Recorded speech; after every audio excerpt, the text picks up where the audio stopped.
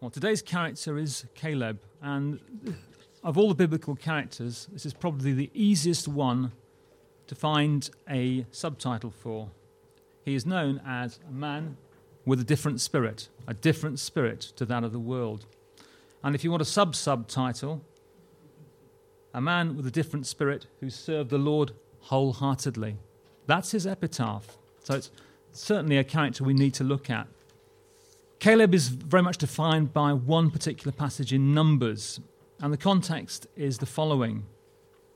The children of Israel had come out of Egypt, and they were on the way to the promised land. They'd had various ups and downs along the way, and they'd reached the edge of the promised land in the wilderness or the desert of Paran. They're just about to enter the promised land. And Moses organizes a scouting party of 12 men, one from each tribe, who have been selected to check out the land and in preparation for going in and taking possession of it. As part of the 12, they are listed in Numbers. The two key characters are Caleb, who's the son of Jephunneh, who comes from the tribe of Judah, and Joshua, the son of Nun, who's from the tribe of Ephraim. There is quite a long passage which we need to read together, so bear with me as we work our way through it and get some sort of picture of the character of Caleb. So we're reading from Numbers chapter 13, starting at verse 17. Moses has just selected the 12 men to go on the scouting party. When Moses sent them to explore Canaan, he said, "Go up through the Negev and on into the hill country. See what the land is like and whether the people who live there are strong or weak, few or many. What kind of land do they live in? Is it good or bad? What kind of towns do they live in? Are they unwalled or fortified? How is the soil? Is it fertile or poor? Are there trees in it or not? Do your best to bring back some of the fruit of the land." It was the season for the first ripe grapes. So they went up and explored the land from the desert of Zin as far as Rehob toward Lebo Hamath. They went up through the Negev and came to Hebron, where Ahiman, Sheshai, and Talmai, I've been practicing those names, the descendants of Anak, lived. Hebron had been built 7 years before Zoan in Egypt. When they reached the valley of Eshcol, they cut off a branch bearing a single cluster of grapes. 2 of them carried in it a pole between them, along with some pomegranates and figs. That place was called the Valley of Eshcol because of the cluster of grapes that the Israelites cut off there. Eshcol means cluster. At the end of 40 days, they returned from exploring the land. Here comes the report. They came back to Moses and Aaron and the whole Israelite community at Kadesh in the desert of Paran. There they reported to them and to the whole assembly and showed them the fruit of the land. They gave Moses this account. "We went into the land to which you sent us, and it does flow with milk and honey. Here is its fruit. But the people who live there are powerful, and the cities are fortified and very large. We even saw the descendants of Anak there. The Amalekites live in the Negev, the Hittites, Jebusites, and Amorites live in the hill country, and the Canaanites live near the sea and along the Jordan." Then Caleb silenced the people before Moses and said, "We should go up and take possession of the land, for we can certainly do it." My emphasis. But the men who had gone up with him said, "We can't attack those people. They are stronger than we are." And they spread among the Israelites a bad report about the land they had explored. They said, "The land we explored devours those living in it. All the people we saw there are of great size. We saw the Nephilim there, the descendants of Anak come from the Nephilim. We seemed like grasshoppers in our own eyes, and we looked the same to them." Moving on to chapter 14. That night, all the members of the community raised their voices and wept aloud. All the Israelites grumbled against Moses and Aaron, and the whole assembly said to them, "If only we had died in Egypt or in this wilderness. Why is the Lord bringing us to this land only to let us fall by the sword? Our wives and children will be taken as plunder. Wouldn't it be better for us to go back to Egypt?" And they said to each other, "We should choose a leader and go back to Egypt." Then Moses and Aaron fell face down in front of the whole Israelite assembly gathered there. Joshua, son of Nun, and Caleb, the son of Jephunneh, who were among those who had explored the land, tore their clothes and said to the entire Israelite assembly, "The land we passed through and explored is exceedingly good. If the Lord is pleased with us, he will lead us into that land, a land flowing with milk and honey, and will give it to us. Only do not rebel against the Lord, and do not be afraid of the people of the land, because we will devour them. Their protection is gone, but the Lord is with us. Do not be afraid of them." At that point, the congregation starts to aim to stone Caleb and Joshua. The Lord announces his plan to smite with pestilence and dispossess the people of Israel. And we have a passage where Moses appeals to the Lord, asking for forgiveness. So we take up the story a few verses further on, in verse 20 of chapter 14. This is the Lord's response to Moses' plea. The Lord replied, "I have forgiven them as you asked. Nevertheless, as surely as I live, and as surely as the glory of the Lord fills the whole earth, not one of those who saw my glory and the signs I performed in Egypt and in the wilderness, but who disobeyed me and tested me 10 times, not one of them will ever see the land I promised on oath to their ancestors. No one who has treated me with contempt will ever see it. But because my servant Caleb has a different spirit and follows me wholeheartedly, I will bring him into the land he went to, and his descendants will inherit it." And finally, on a few more verses, "Not one of you will enter the land I swore with uplifted hand to make your home, except Caleb, son of Jephunneh, and Joshua, son of Nun. As for your children that you said would be taken as plunder, I will bring them in to enjoy the land you have rejected. But as for you, your bodies will fall in this wilderness. Your children will be shepherds here for 40 years, suffering for your unfaithfulness until the last of your bodies lies in the wilderness. For 40 years, 1 year for each of the 40 days you explored the land, you will suffer for your sins and know what it is like to have me against you. I, the Lord, have spoken." Note the 4 capital letters, that's Yahweh. "And I will surely do these things to this whole wicked community, which has banded together against me. They will meet their end in this wilderness. Here they will die." So the men Moses had sent to explore the land, who returned and made the whole community grumble against him by spreading a bad report about it, these men who were responsible for spreading the bad report about the land were struck down and died of a plague before the Lord. Of the men who went to explore the land, only Joshua, son of Nun, and Caleb, son of Jephunneh, survived. But there's more to that story, as we shall see. It must be terrible to have your name recorded in Scripture for the wrong reasons. Paul, in one of his letters, refers to 2 women who are involved in some dispute, and he commends them as really faithful servants, but have got into some sort of an argument which is wrecking their faith, and encourages the whole community to get behind them and help them resolve their dispute. But they're named and shamed, if you like. Hopefully they did know restoration. The 10 spies who came back with an unfavorable report and eventually died in the wilderness are named in Scripture. They're named and shamed. Maybe they did repent later on, but their names are there for all to see. I didn't read them out, but they're there. And it's easy to have a superficial view of these 12 men. There were 2 who were courageous and wanted to enter the promised land, and 10 who were cowardly. That would be an oversimplification. These 10 men were chosen as proven leaders. They'd seen God's provision and deliverance many times, seen God provide food and water during the time in the wilderness. They'd seen God's direction with a pillar of cloud by day and fire by night, and now they're ready for the final push. They had proven qualities of courage, of leadership. However, the essential qualities that God is looking for here is not primarily courage. Courage was not primarily the issue. In fact, after the Lord gives his judgment on the rest of the Israelites, minus Joshua and Caleb, and says they will not inherit the promised land. They decide to go up to the ridge and attack the Amalekites.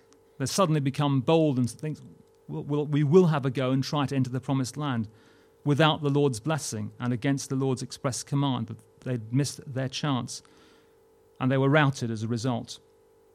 Courage, though important, is not the main issue. It is a quality that is exhibited by Joshua and Caleb, but not the fundamental one. The first quality of Caleb is that he is a man of a different spirit, consecrated to God. The word different is the word holy. Having a holy spirit is a different spirit, distinct from the world. The Hebrew word for holy is kodesh, and it means apartness, set apartness, separateness, sacredness. And the word holy has the idea of heaviness, weight of glory. In the New Testament, in the Greek, the word hagios also means set apart or reverent, sacred, worthy of veneration. And Caleb and Joshua demonstrated what we could call a consecrated life. Now, consecrated means con, which means with, and sacred means holy. It's with holiness, an attachment to holiness, a determination in your spirit to be with God, to spend time with God. So that's the foundation of a different spirit that Caleb demonstrated. We may ask why Caleb seems to be singled out rather than Caleb and Joshua, and simply the reason is that Joshua is or becomes the leader. Caleb is the main foot soldier who exhibits these qualities. So it's a way of highlighting the godliness of one who was not the prime leader. But both could be bracketed under these qualities. I want to highlight 5 qualities after this fundamental one of consecration that Caleb exhibits. Firstly, vision. He saw the land as the possession of God's people. He saw Hebron as his inheritance, which he later takes up. The 10 saw things in the natural. Caleb saw things in the spirit. He had a vision of God. And we can cultivate vision simply by reading the Word of God, by seeing things from his perspective. Ephesians 2 verse 10 says that God has prepared works for us beforehand. And the more we get into the Word of God, the more we get an idea of the picture of what God has prepared for us. Secondly, faith, or faithfulness.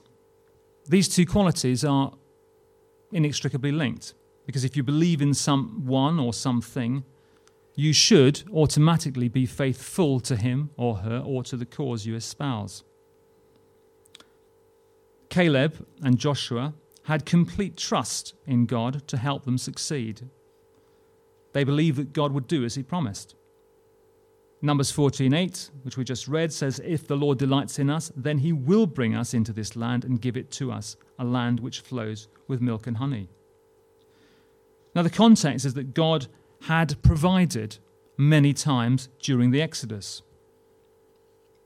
There were 10 occasions in total throughout Exodus and Numbers where the people grumbled and complained, but God provided food with quail, with manna. He provided water with a beautiful oasis at Elim. The Israelites had complained about lacking various foods. Melons, leeks, cucumbers, onions, and garlic are all listed. They claimed they had all of those in Egypt. I'm not sure that was the case, because they lived as slaves for many years, so how much access that they had to this rich variety of vegetation is questionable. But now they can have them in abundance, if they believe. Faith is also reasonable. And I believe we do need to underline that, because there is a train of thought, I suppose, in modern society to condemn faith as being something irrational, that it's something you work up and try to believe against all the evidence. But in fact, faith reasons from God to the difficulties, whereas unbelief reasons from difficulties to God. What do I mean by that? Jesus says if you speak to a mountain and say, "Move from here today," it will move. If we speak to the mountain, that whatever challenge we have in life, it will move. It's not as though we're speaking to God to get him to move his plans for us, to make the task easier. It's not as though we are acting in unbelief and saying, Lord, this task is too hard for me, please give me an easier task to follow. It is acknowledging there is a mountain, but because we are one with God, we are trusting in God, he will enable us to achieve the goal. God said, I want you to leave Egypt. However, he might have added, and this is what happened, the Egyptians will pursue you, they will threaten you, you will experience hunger and thirst and discomfort on various occasions, but you will get to the promised land.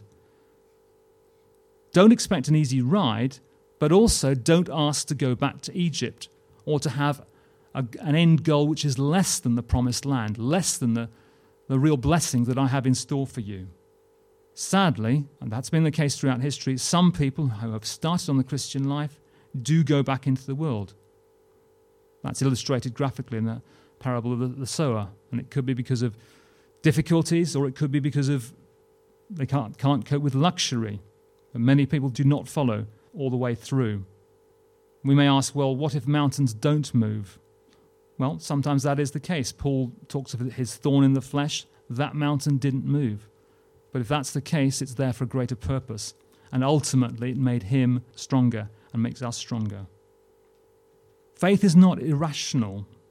It's not a question of imagining something to be true and not facing up to the fact. In fact, the very opposite is true, as is illustrated in this passage in Numbers. Lack of faith means that we are prey to exaggerated fear, having a distorted picture of the enemy's strength, which is why we've got an exaggerated negative report from the 10 spies. And if you look at it carefully, it's almost comical if it wasn't so tragic. They refer to the descendants of Anak. Now, Anak is, well, the original word means neck, and it refers to some quite tall people with high necks, and they were feared greatly. And as a result, because there were a few tall people in the promised land, we have the description of the spies feeling like grasshoppers and saying that the inhabitants of the land see us as grasshoppers. Well, they probably didn't even speak to them, so I don't know where they got that impression. And they start to exaggerate the enemy's strength. So often it's not faith that is irrational, it's lack of faith which is irrational.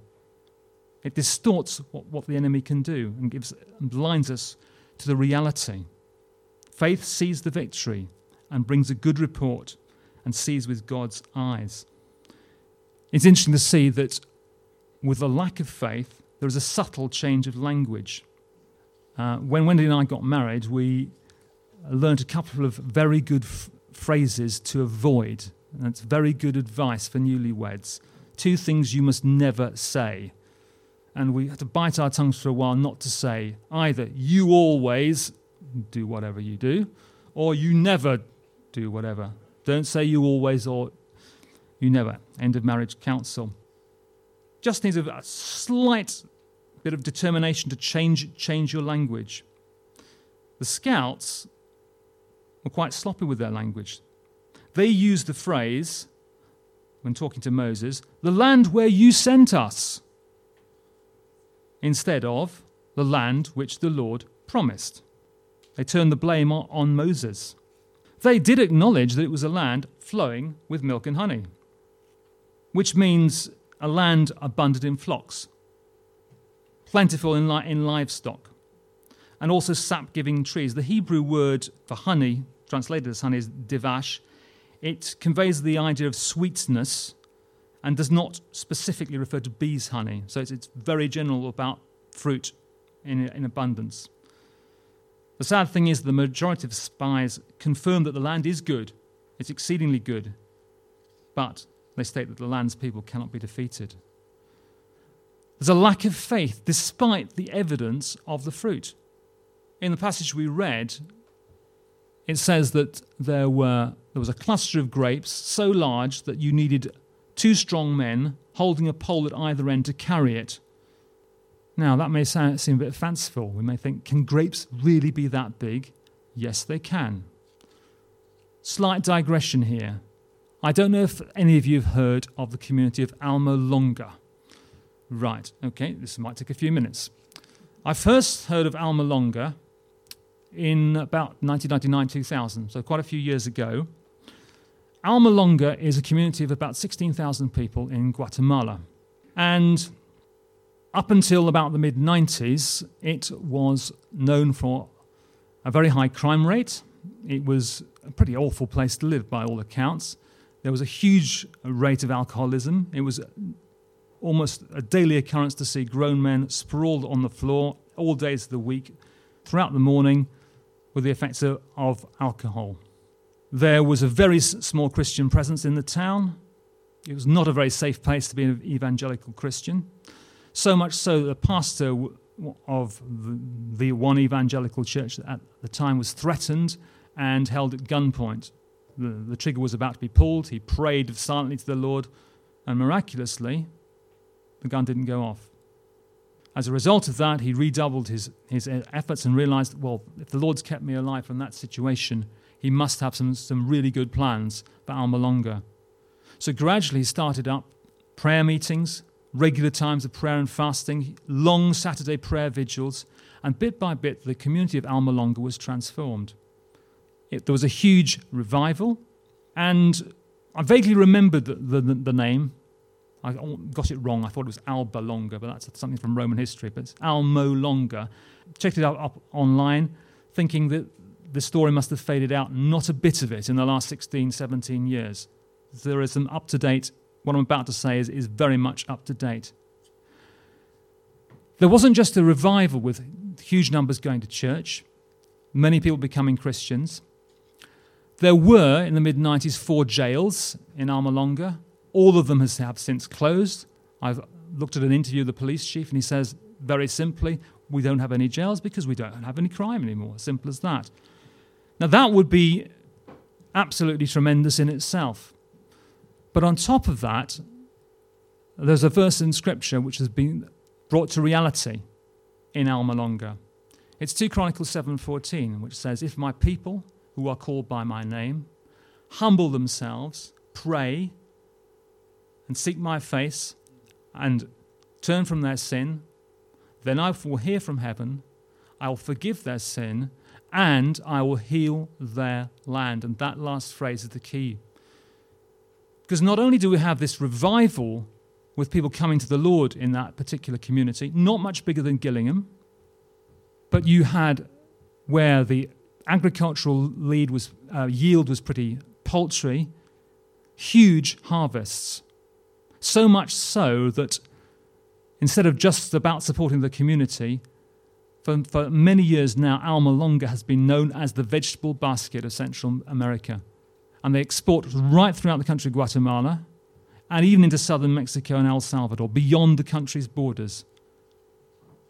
And it's not just a question of an abundance of fruit and vegetables. It's huge fruit and vegetable. And it really needs to be seen. You can check on YouTube videos. I saw this all those years ago, and it is still going on. It's not fizzled out one iota.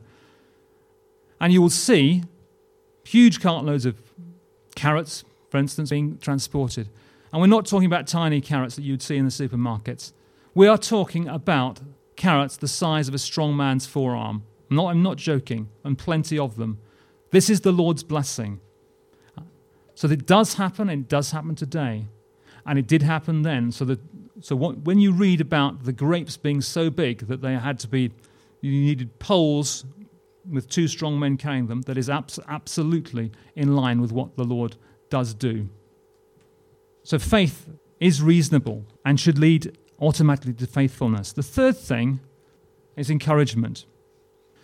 Caleb and Joshua were courageous men, no two ways about it. And in the book of Joshua, Joshua is instructed as he succeeds Moses to be strong and courageous. It is clearly an important characteristic, but it is not the most crucial one. It follows from his faith and his vision. as it does with Caleb. So Caleb and Joshua drew courage from God and encouraged others. They were courageous warriors, and they were willing and ready to fight. Caleb quieted the people before Moses, saying, "Let us go up at once and take possession, for we are well able to overcome it," and was prepared to take the threat of being stoned. Fortunately, it wasn't carried out. But he spread a good report, and we can do the same, that God is with us. Are we ready to encourage others in this way? Fourth thing is perseverance. An attitude or a spirit such as that of Caleb and Joshua comes with this very important quality. It says that in the book of Joshua that these two men not only survived the 40 years of wandering in the wilderness, whereas their contemporaries did not, but they received their inheritance in the promised land. Caleb followed God fully, it says in Joshua chapter 14. And it says that when Joshua became the leader, Caleb received land around Hebron as his inheritance, which he had seen earlier. The spirit of Joshua and Caleb wasn't negative in any way. They weren't fearful of their enemies. They didn't speak negatively and didn't transfer the spirit of fear to the people of Israel. Instead, they spoke with confidence and tried to encourage others not to fear, but to believe that they could make it with God's help. In Joshua chapter 15, we referred earlier to the descendants of Anak.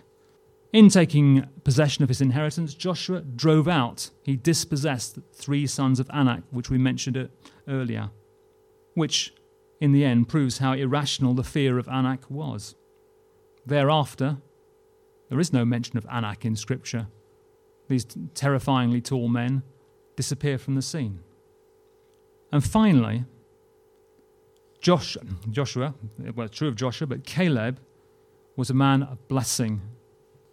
Again in Joshua, it says that he received his inheritance, land in the area of Hebron, and his daughter asks for, "Please give me some springs of water as well." Springs are pretty important to water the land.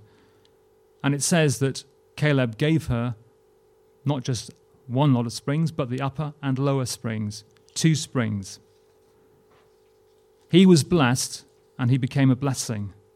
He came into his inheritance, and then he was able to give it away, to pass it on to the next generation.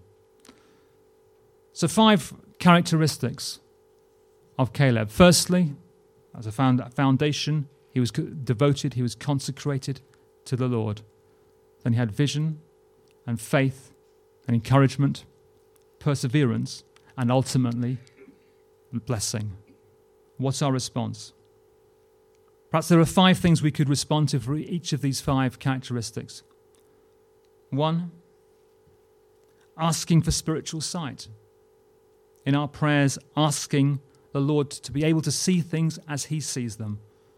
When there seems to be an impossible challenge, how do you see this, Lord? Is it really impossible, or is it something we need to wrestle through? Reading the Word of God. This may sound all very basic, but it's crucial. It says all Scripture is profitable, and it will bring hope and help us to see things clearly from God's point of view. So asking for spiritual sight may be the first goal. Secondly, being faithful in prayer.